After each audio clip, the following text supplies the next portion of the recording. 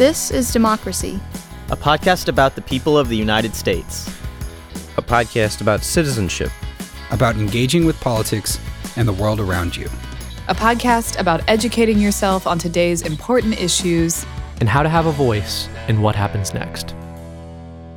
Welcome to our new episode of This is Democracy.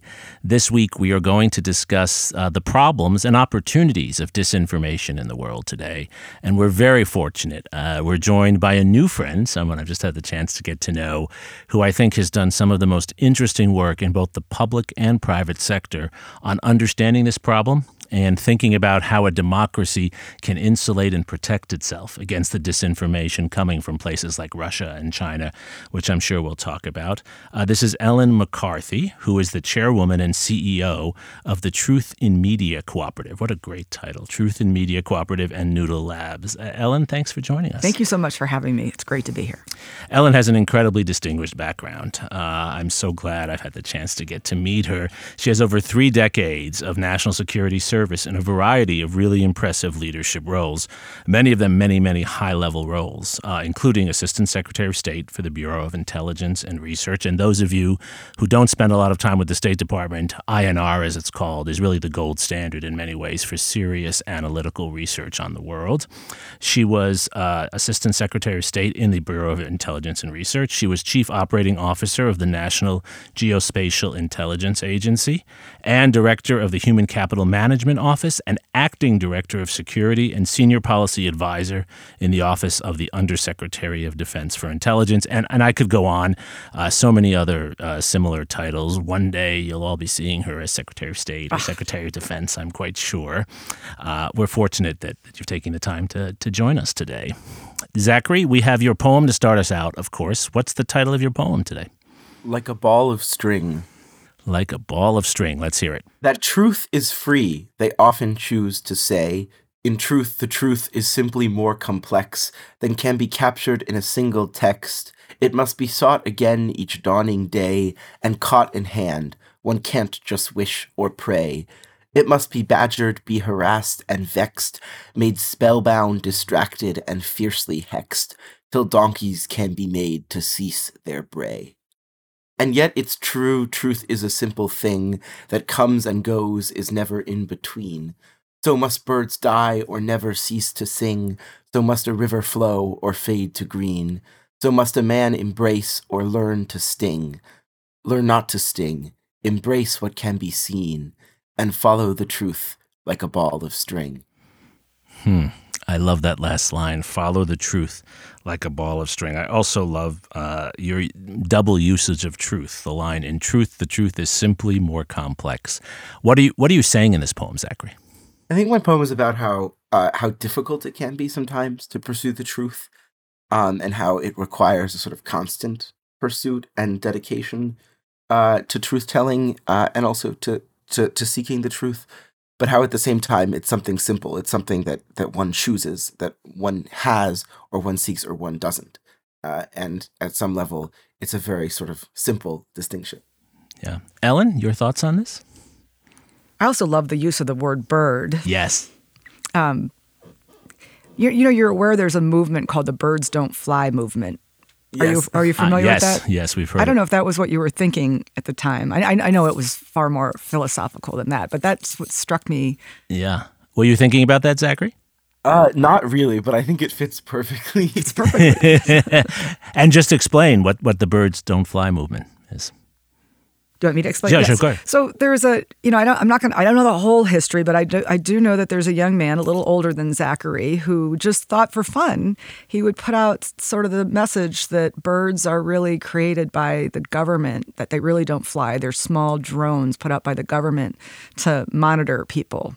And, he shared it in social media, and he started picking up a following. And the next thing you know, he's traveling around. There's a whole movement, and there are people who are believing right now that birds don't fly, that they are government drones. And he did it as a joke. Sure. And still, sure. But it's also to highlight that sort of this world we live in right now. Sure. It's so easy to almost brainwash people with with things that are not true, with stories that are not true. And how do you understand that phenomenon? There's always been an element in our society, and in every society, that believes in conspiracies, the most famous being the JFK assassination, that somehow that was organized by government. And there have always been people who distrust authority.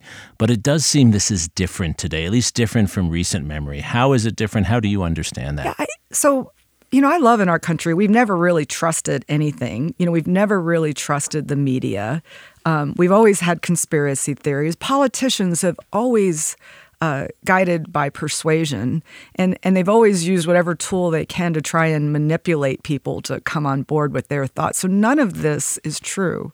I mean, none of this is different now. But what's different now is that it's the scale of information, it's the amount of information, and the speed that information is sort of moved around and shared. And I think on some level, our brains are just not wired to actually be able to incorporate all of this information. There's a push component in terms of there's just more information that's out there that doesn't meet standards, would not be marked as quality information. But then there's also we're just not wired to take in all the information, all the sensory stuff that we're faced with every day. And so at some point we stop. Right. And we just believe what we believe. We believe what we believe. We look to a familiar face or something that reinforces our emotions. Right. Is it true that foreign actors are taking advantage of this? And I know it's controversial to talk about this, but you have the advantage of having studied this as almost no one else has. Is it true that Russia has been manipulating parts of our political system? How do we understand it? Yes, and yes. And that's the thing that gets me the most right now is that we usually in our country, tend to change and get better and stronger when bad things happen, when there's kinetic things, when planes fly into buildings. But right now we're in this state of cognitive war, and I don't know if people realize it. And we're being taken advantage of. So this incredible open society that we live in, this very transparent freedom of speech, freedom, the fact that we're very open is also our greatest vulnerability in terms of how we're taken advantage of. And so we're not perfect. And the fact that, things happen, bad things happen, and then you've got these outside entities that take advantage of it, and they can do it quickly and easily and cheaply. So, there's a police shooting in Chicago, or there's a riot in another town, and the fact that very quickly you can take that story and you can add to it, you can manipulate it, you can now with the explosion of AI, you can manipulate the media, you can create videos, and you can take this bad situation and inflame it and make it even worse. And so now we've gotten to a point where we're not at all willing to accept that we do make mistakes, because what we see is just so bad and so big, and we've become so polarized as a result. Wow. Zachary? Yes. You mentioned AI and the influence that technology can have on this issue. To what extent do you think technology is shaping the way that we view the world and really augmenting this issue in a way that maybe we haven't seen before? So using AI as an example, using technology as an example, I love technology. I love new things. So if you think about, so many people cite that the state of our country is completely to blame on social media. And if you think about, social media was a couple of guys who actually wanted to date girls, and so they created a dating app. And it was meant for good. It was not intended to come out and create this divided country that we're in right now. Most technology, most new things are done for good reasons. They're done to help. And the problem is that there's always a jerk out there who's just going to take advantage of this really good thing and use it for bad. So, Zach, you mentioned AI. I actually think AI is going to be amazing. So I come from the intelligence community where I was an intelligence analyst, and I had to sift through lots and lots of information using structured analytic techniques, looking at the sourcing of data, verifying the sourcing, and doing peer review on this. And then when I served up a piece of intelligence analysis to the Secretary of State or to a submarine officer or to a law enforcement officer, when I passed them that information, it was the best, most unbiased, now it wasn't always right, but it was the best that we had at the moment. And the intent was to give that person an opportunity to see it, read it, hear it, and give them decision advantage. And so who's doing that now? I mean, now there's so much information that the ability to do it's just gotten harder and harder to do that. So being able to sift, good information out from not so quality, so good quality information from not such good quality information is really, really hard. Right. And, you have places like, so look at some of the major involvements we're in right now in Israel with Hamas, Russia with Ukraine. And, even on the ground, we're having a really hard time understanding what is quality information and what's not. And that's very scary when we're making operational decisions, we're making policy decisions, or we're just the average citizen trying to figure out where we stand on this. Right. And so it's hard to be informed. So how are we addressing that? It seems to me there are two levels of this problem that you've broken down very, very intelligently. One is our having good enough information to make our own decisions about who's responsible. Are there tunnels under hospitals, things of that sort, right? But then there's also the question of, as you pointed to earlier, bad actors overseas. I think you called them jerks. Yeah, they're jerks. Who are just taking advantage of our incredible... And encouraging hate, encouraging division. And now with AI, they can do it quicker, cheaper. It used to be hard to do that, but now you could be a disenfranchised teenager and name the country. There's an asymmetrical advantage. It's less expensive to send... And easy. And less expensive and easier to send propaganda than to defend against it. So you've been in the bowels of the beast at the State Department and the Pentagon. What are we doing to respond to that? So not enough. I mean, I think we need to do more. I use the example of we're very good at building boats and building guns, but this is different. Right. So when you're dealing with information, it's really a touchy issue, by the way. So because it's dealing with people, it's dealing with, and so, anytime the government is involved in anything related to information, there's this huge sensitivity to, our constitutional rights and freedom of speech. And, we're very careful when the government gets in and starts messing with information. And rightfully so. Very rightfully so, which is why I think that this is actually a problem that's more than the government. I think it's a private sector. We all need to get together and figure this one out kind of problem. But, you have capabilities. So you've got the State Department has the Global Engagement Center, which is very focused on, ensuring that other countries aren't writing things about the United States that are not consistent with who we are or really what we're trying to do. They're trying to help with the narrative. But it's not enough because there's so much out there right now. And in an AI world, your ability to sort of spread that faster, deeper is just making it harder and harder to keep up with. So I think there's a different way than what we're doing. Sure. Zachary? Yeah, I wanted to ask, I think a lot of young people hear this and maybe even more quickly than their parents have realized the dangers of misinformation and disinformation in the world. How do we prevent this from making young people lose trust in media outlets, in trusted people in their community? How do we prevent this from this knowledge and this recognition from driving young people into their own sort of silos? So I think it's already happened. I think that's, and Zachary, the data already shows it. So you've got all these opinion polls out there.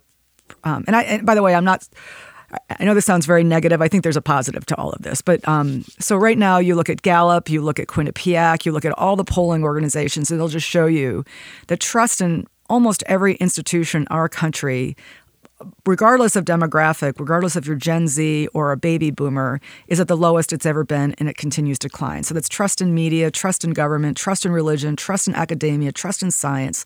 Like we just don't trust in health. It's the lowest it has ever been. And that actually really scares me because I just don't understand how, a democracy continues to thrive when you don't trust science or you don't trust innovation or you don't trust decision making. And so that really does. And we're heading into an election year. And so election integrity is something that I'm very worried about right now. And it's not about being political because both sides of the aisle care about election integrity. It's a foundation of our democracy. So what I say to a young person is, and by the way, young people already know this. So at my cooperative, we actually have an initiative called Next Gen. And our focus is we're a network of networks. So we are composed of media, organizations, academia, technology, science. And our focus is building standards and measures for quality information. So our view is, instead of fighting mis and disinformation, which quite frankly hasn't been working, all the data shows that we're not trusting anything anymore, maybe we need to create a new approach. Maybe we need to democratize and monetize quality information. And, that actually kind of makes sense, because if you think about it, Zach, I bet if somebody told you that President Trump wears diapers, you probably would go look for everything on President Trump wearing diapers. And what you're doing when you do that is you're actually contributing to you're putting money in the pockets of somebody who is putting out disinformation. Right. You're feeding that beast, because that's why we live in the environment we live in right now. We have democratized poor quality information. People make too much money. They thrive off of putting out information that doesn't make quality. And so the minute you move your eyes to that, the minute we say, hey, Zachary, that's bad information, you're looking at it and you're giving them money. So maybe the answer is you figure out a way to create demand, enable demand for quality information. And the example I use is food. So I'm old. I grew up with Wonder Bread. Now, I have kids that are college age. They have never eaten Wonder Bread. Now, why is that? It's because in the last 40 years, I know what GMOs are. I know what saturated fat is. I know what sugar content is. And by the way, my kids do too. Now, that doesn't mean you can't buy Wonder Bread, but you also have other choices. And we have a market for food that is whole grain and healthy. And that doesn't mean every once in a while I'm not hankering for a piece of Wonder Bread, but I can make those choices.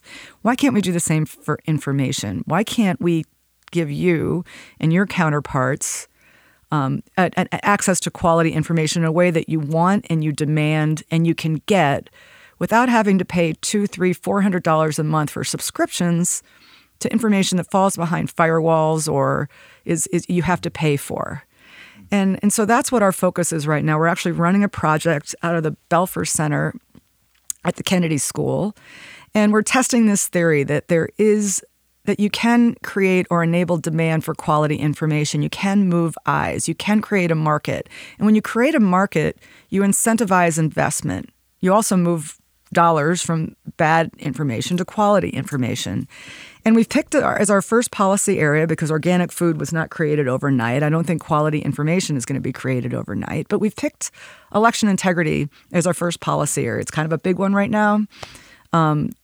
Billions of people, over 40 countries are heading to the polls. In this environment of polarization and AI, we're very worried about the integrity of those elections in our country. Elections tend to be run at a state and local level. And at a time when there is all these incredible tools that can mess things up, and they just don't have the resources, the cyber resources or the people to help manage through this election process. And so what we're doing at the Kennedy School is we're identifying what are some 3 or 4 baseline standards that every sector can agree to, because academia has its standards, technology has its standards, media and journalism has its standards. Let's see if we can harmonize 3 or 4 that will apply to everyone, that they all agree to. And we're also building an AI-enabled dashboard that is modeled off the dashboard that Johns Hopkins put out during the pandemic. And so it's a resource that that'll be open to voters and election officials and anybody. And so if they want to identify what is in the information they're consuming about election integrity, they have a place to go to do that. Now, this is just our first little baby step. But the theory is if they're curious and they really want to understand what's really going on, if you give them something that's trusted because they've been involved in the development of the standards and measurements and they're familiar with this tool that'll be AI-enabled, that eyes will move.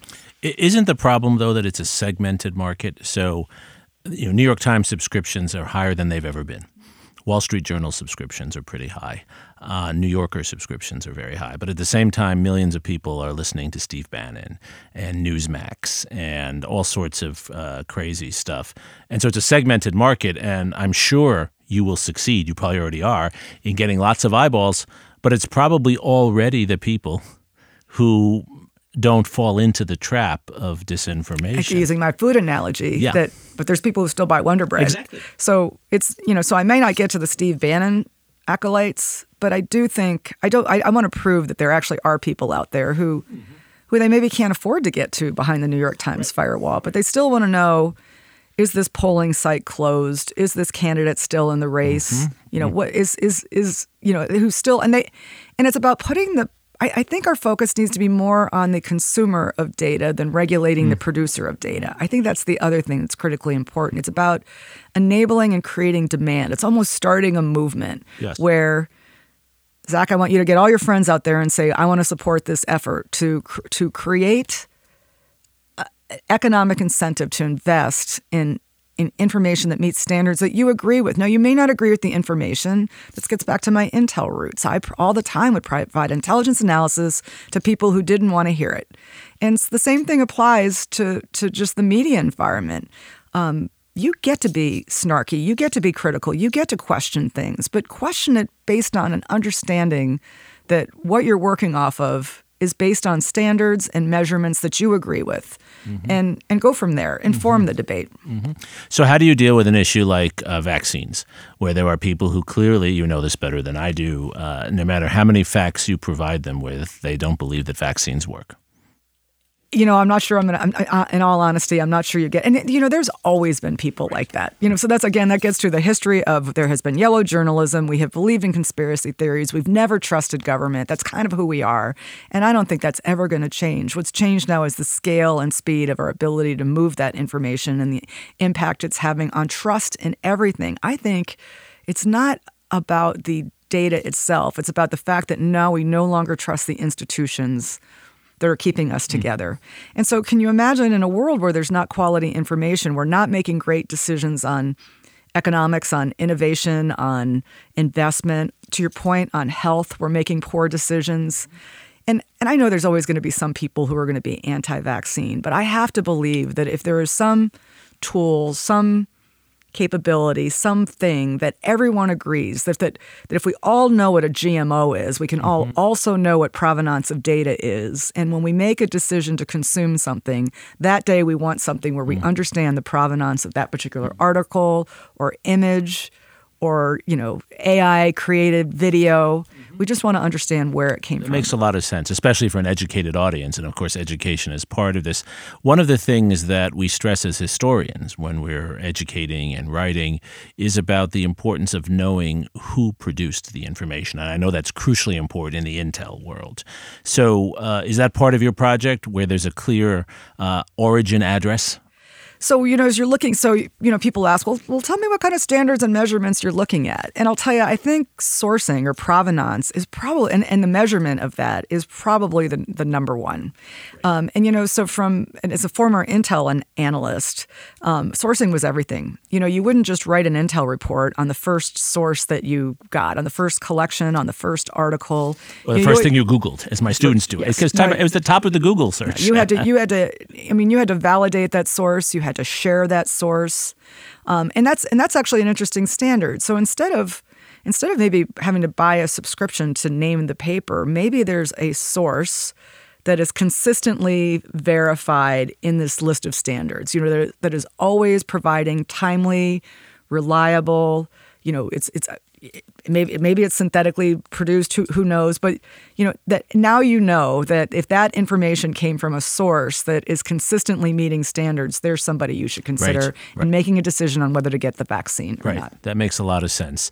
So, what are the opportunities? We always ask this question in our interviews with people who have such knowledge as you do, Ellen. What are the things that young people who are listening right now? What can they do? How can they get involved? What difference can they make? Oh my gosh! So in my effort at the Tim Cooperative, I mentioned we have this Next Gen initiative because the reality is that the way young people consume information is different from the way I consumed information. And so, if we are trying to create quality information, I need to understand what you, Zachary, look at as what is a standard for quality information. How do you consume it? A lot of what we're trying to do right now is really looking at how you build media capabilities at the local level. And there's a reason for that. So you look at polarization and where we are right now, and it really starts at the local level.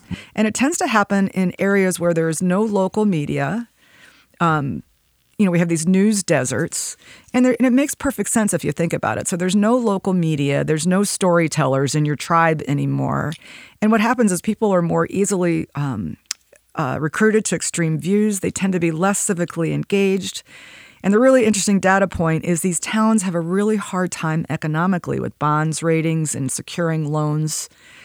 And that's where this all begins. And as somebody who started as a local journalist, it makes perfect sense. If you have no one there who's keeping your school board accountable or your local government accountable or helping with a local business, like if you don't have that connection, and by the way, all the data shows while we don't trust the federal government, we still kind of trust anything local. So the data shows that, to me, you need to create a way to share information at the local level that can be supported economically.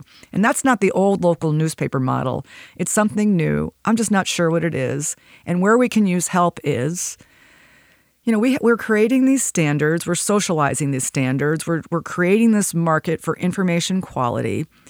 I need help with what are the tools? What are those great ideas? We're looking at a dashboard, but I don't think a dashboard is ultimately going to be that thing. How do you create quality information? How do you create a market? And something we're doing at the Tim Co-op is we're going to do a series of tech challenges or symposia where we bring in folks who have great ideas and we invest in them to propagate those ideas and continue building them. And so that's where I could use the help. Absolutely. And you didn't realize this, Ellen, but Zachary is a local journalist. He's been writing on state and local politics in New Haven and Connecticut. Zachary, is this why you're drawn to local journalism? I think so. I think it's still a place where one can interact with these issues in a personal way. I think we still trust people that we meet, that we know, that we shake hands with. And I think as a local journalist, but also as someone who consumes local journalism, I think it's much easier to trust something when you know that someone you know well, or someone you feel like you know well, through the pages of a newspaper, talked to someone firsthand in your community, or when you do that yourself. And I think that there's still a space in which we as human beings trust that instinctually more than we do this sort of national or international news, which is really hard to wrap our minds around. And the data shows it. So you're absolutely right. And thank you for what you're doing. Keep doing what you're doing. And I think so when I look at creating and enabling a market for quality information, it really does, if you look out in the long term, it's really about empowering, enabling, investing in those trusted capabilities that provide quality information and then pointing people's eyes to that. Yeah. And so that's... Yeah. So Zachary, do you think that's possible? Do you think what Ellen is laying out here, which is actually a very idealistic vision, creating a more vibrant marketplace of local journalism and empowering new actors, not the old fuddy-duddy local reporters, do you see that as a possibility moving forward? I do. But I also think that it's important for those of us who are consuming media to still look to the local sources that are still there. I think certainly the evidence shows that the market for local journalism is waning and that there's less of a media landscape at the local level. But there are a lot of places, I think, in the United States where local journalism is still alive, if not thriving.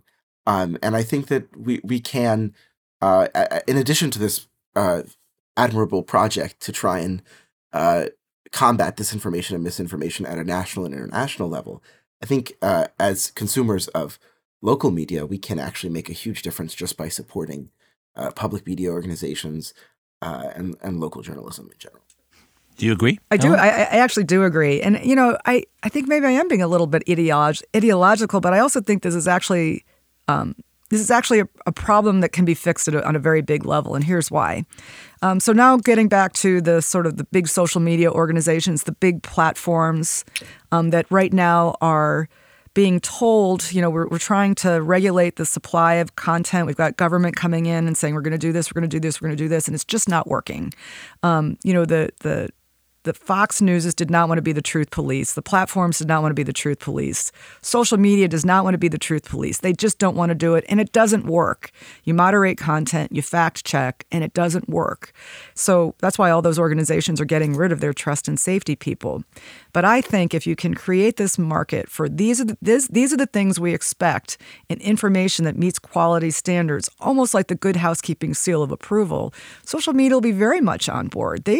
This is about taking a page from the book where they make money and just moving it to another set of products. So I can see that if, and we're looking at this little test case with election integrity. If people move towards information that says these polls are still open, the social media platforms will be all on board with that. So I think it's wholly fixable, and I think our timing is perfect for this discussion, by the way, because everybody is afraid of AI.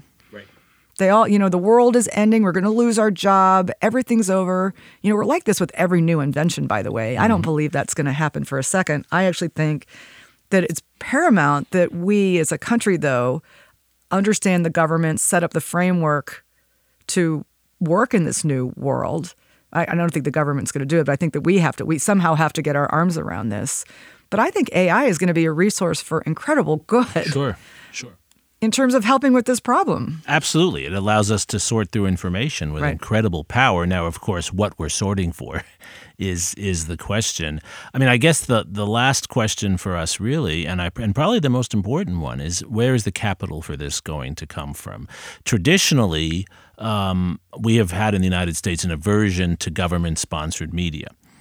On the other hand, though, one of the most important innovations during the Cold War was that the federal government in particular invested, especially during Lyndon Johnson's presidency and thereafter, in National Public Radio and the Public Broadcasting Corporation and things of that sort. And most of us have at some point watched BBC. I think that's Zachary's favorite source of news still, right? Well, it's amazing. And Deutsche Welle, and so many societies have government-supported high-quality news that works because it's not incentivized to get clicks. It's incentivized to pursue the truth in one way or another. Is that part of this? Do we need government funding? Where's the money going to come from? So I don't think we need. So right now, I don't think the government wants to be involved in this at all. In fact, in this effort that we've got right now, we do have government that's serving as observers. But you don't. Anytime you get government, especially on the topic of election integrity, while I think the Department of Homeland Security is very interested, state and local governments are very interested in what we're doing right now. I think. I've talked before about, we need to treat information like a critical infrastructure, like food, water, nuclear power. And if you look at most of this country's critical infrastructures, they started as private sector self-organized efforts. The electric grid was a bunch of power companies, minus Texas, who got together. They created their own standards, their own certifications. If there was a blackout, they would go and investigate. They held one another accountable. They would fine one another. The government would encroach. They'd say, no, we've got this. It started in 1968, the National North American Electric Regulatory Cooperative, but it was only in the 90s that then they found where there were certain areas where government absolutely had to become engaged. So if there's blackouts in major cities that are affecting the entire country, we need some government regulation. And I think the same thing can apply here. So right now, I don't think we need a lot of government involvement. But in terms of the financing for this, I see the long-term economic model as I mentioned, just the act of moving eyes from one platform to another creates there's a resource model there. But I also talked about incentivizing investment. Part of the problem we have right now is there are already some really pretty good media outlets. All Sides is one that I'm a big fan of. They can't scale because they can't compete against. Right. So now if you have created these standards that are being taught to, technologies are being developed to, journalists are abiding by, maybe now you can start better scaling your investment already by moving eyes and creating demand, which will create investment. You're building organic food. Yeah. So we're building the organic food market. It's such an interesting way you describe this because in some ways the patron saint of our podcast is Franklin Roosevelt. And if you think about one of the great accomplishments of the New Deal, it was rural electrification. So Lyndon Johnson and others of that generation grew up in rural areas without electricity. By the end of the New Deal, they had electricity in rural areas.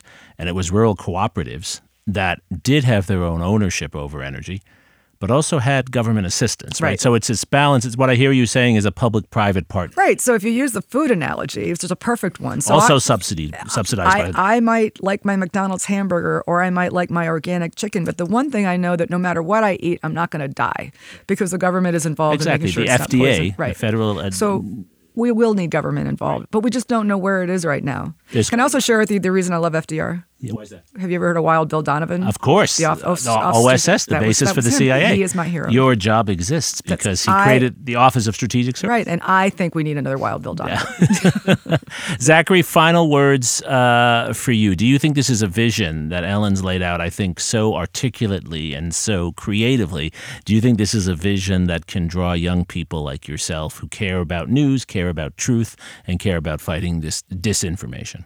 Yes, I think so. And I think that I really like the approach of using technology to control technology, or using technology as a step forward, as opposed to trying to prevent what seems, at times at least, like inevitable technological advancement. And so on that note, I think young people should, like young people in particular who are interested in technology, as many of us are, should see this kind of work as part of that field, but also as maybe part of the mission of technology in our world today.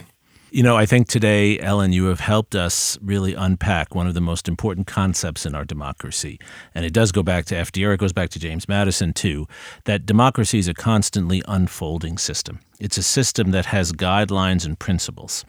But with every new generation, we're reinventing the uses of technology, the uses of resources to protect our democracy and to take it into a new context. And that's what you're describing. We're not going to go back to the world of the journalism of the 1960s and 70s with Walter Cronkite. My students don't even know who Walter Cronkite is. We're not going to go back to that world. We're probably not going to go back to the world of the New York Times. The New York Times is probably, as much as I love it, an archaic institution. It's going to be a different kind of media and information scape. And the way we beat the jerks of disinformation, as you called them, is by providing an alternative mode and an alternative incentive structure. And I think you've laid that out really well. Thank you so much for joining us today. Thank you, and thank you both. It's really been a wonderful discussion. Thank you, Zachary, for your moving poem, as always. This was a particularly good one, I think. And thank you most of all to our loyal listeners for joining us for this episode of This Is Democracy.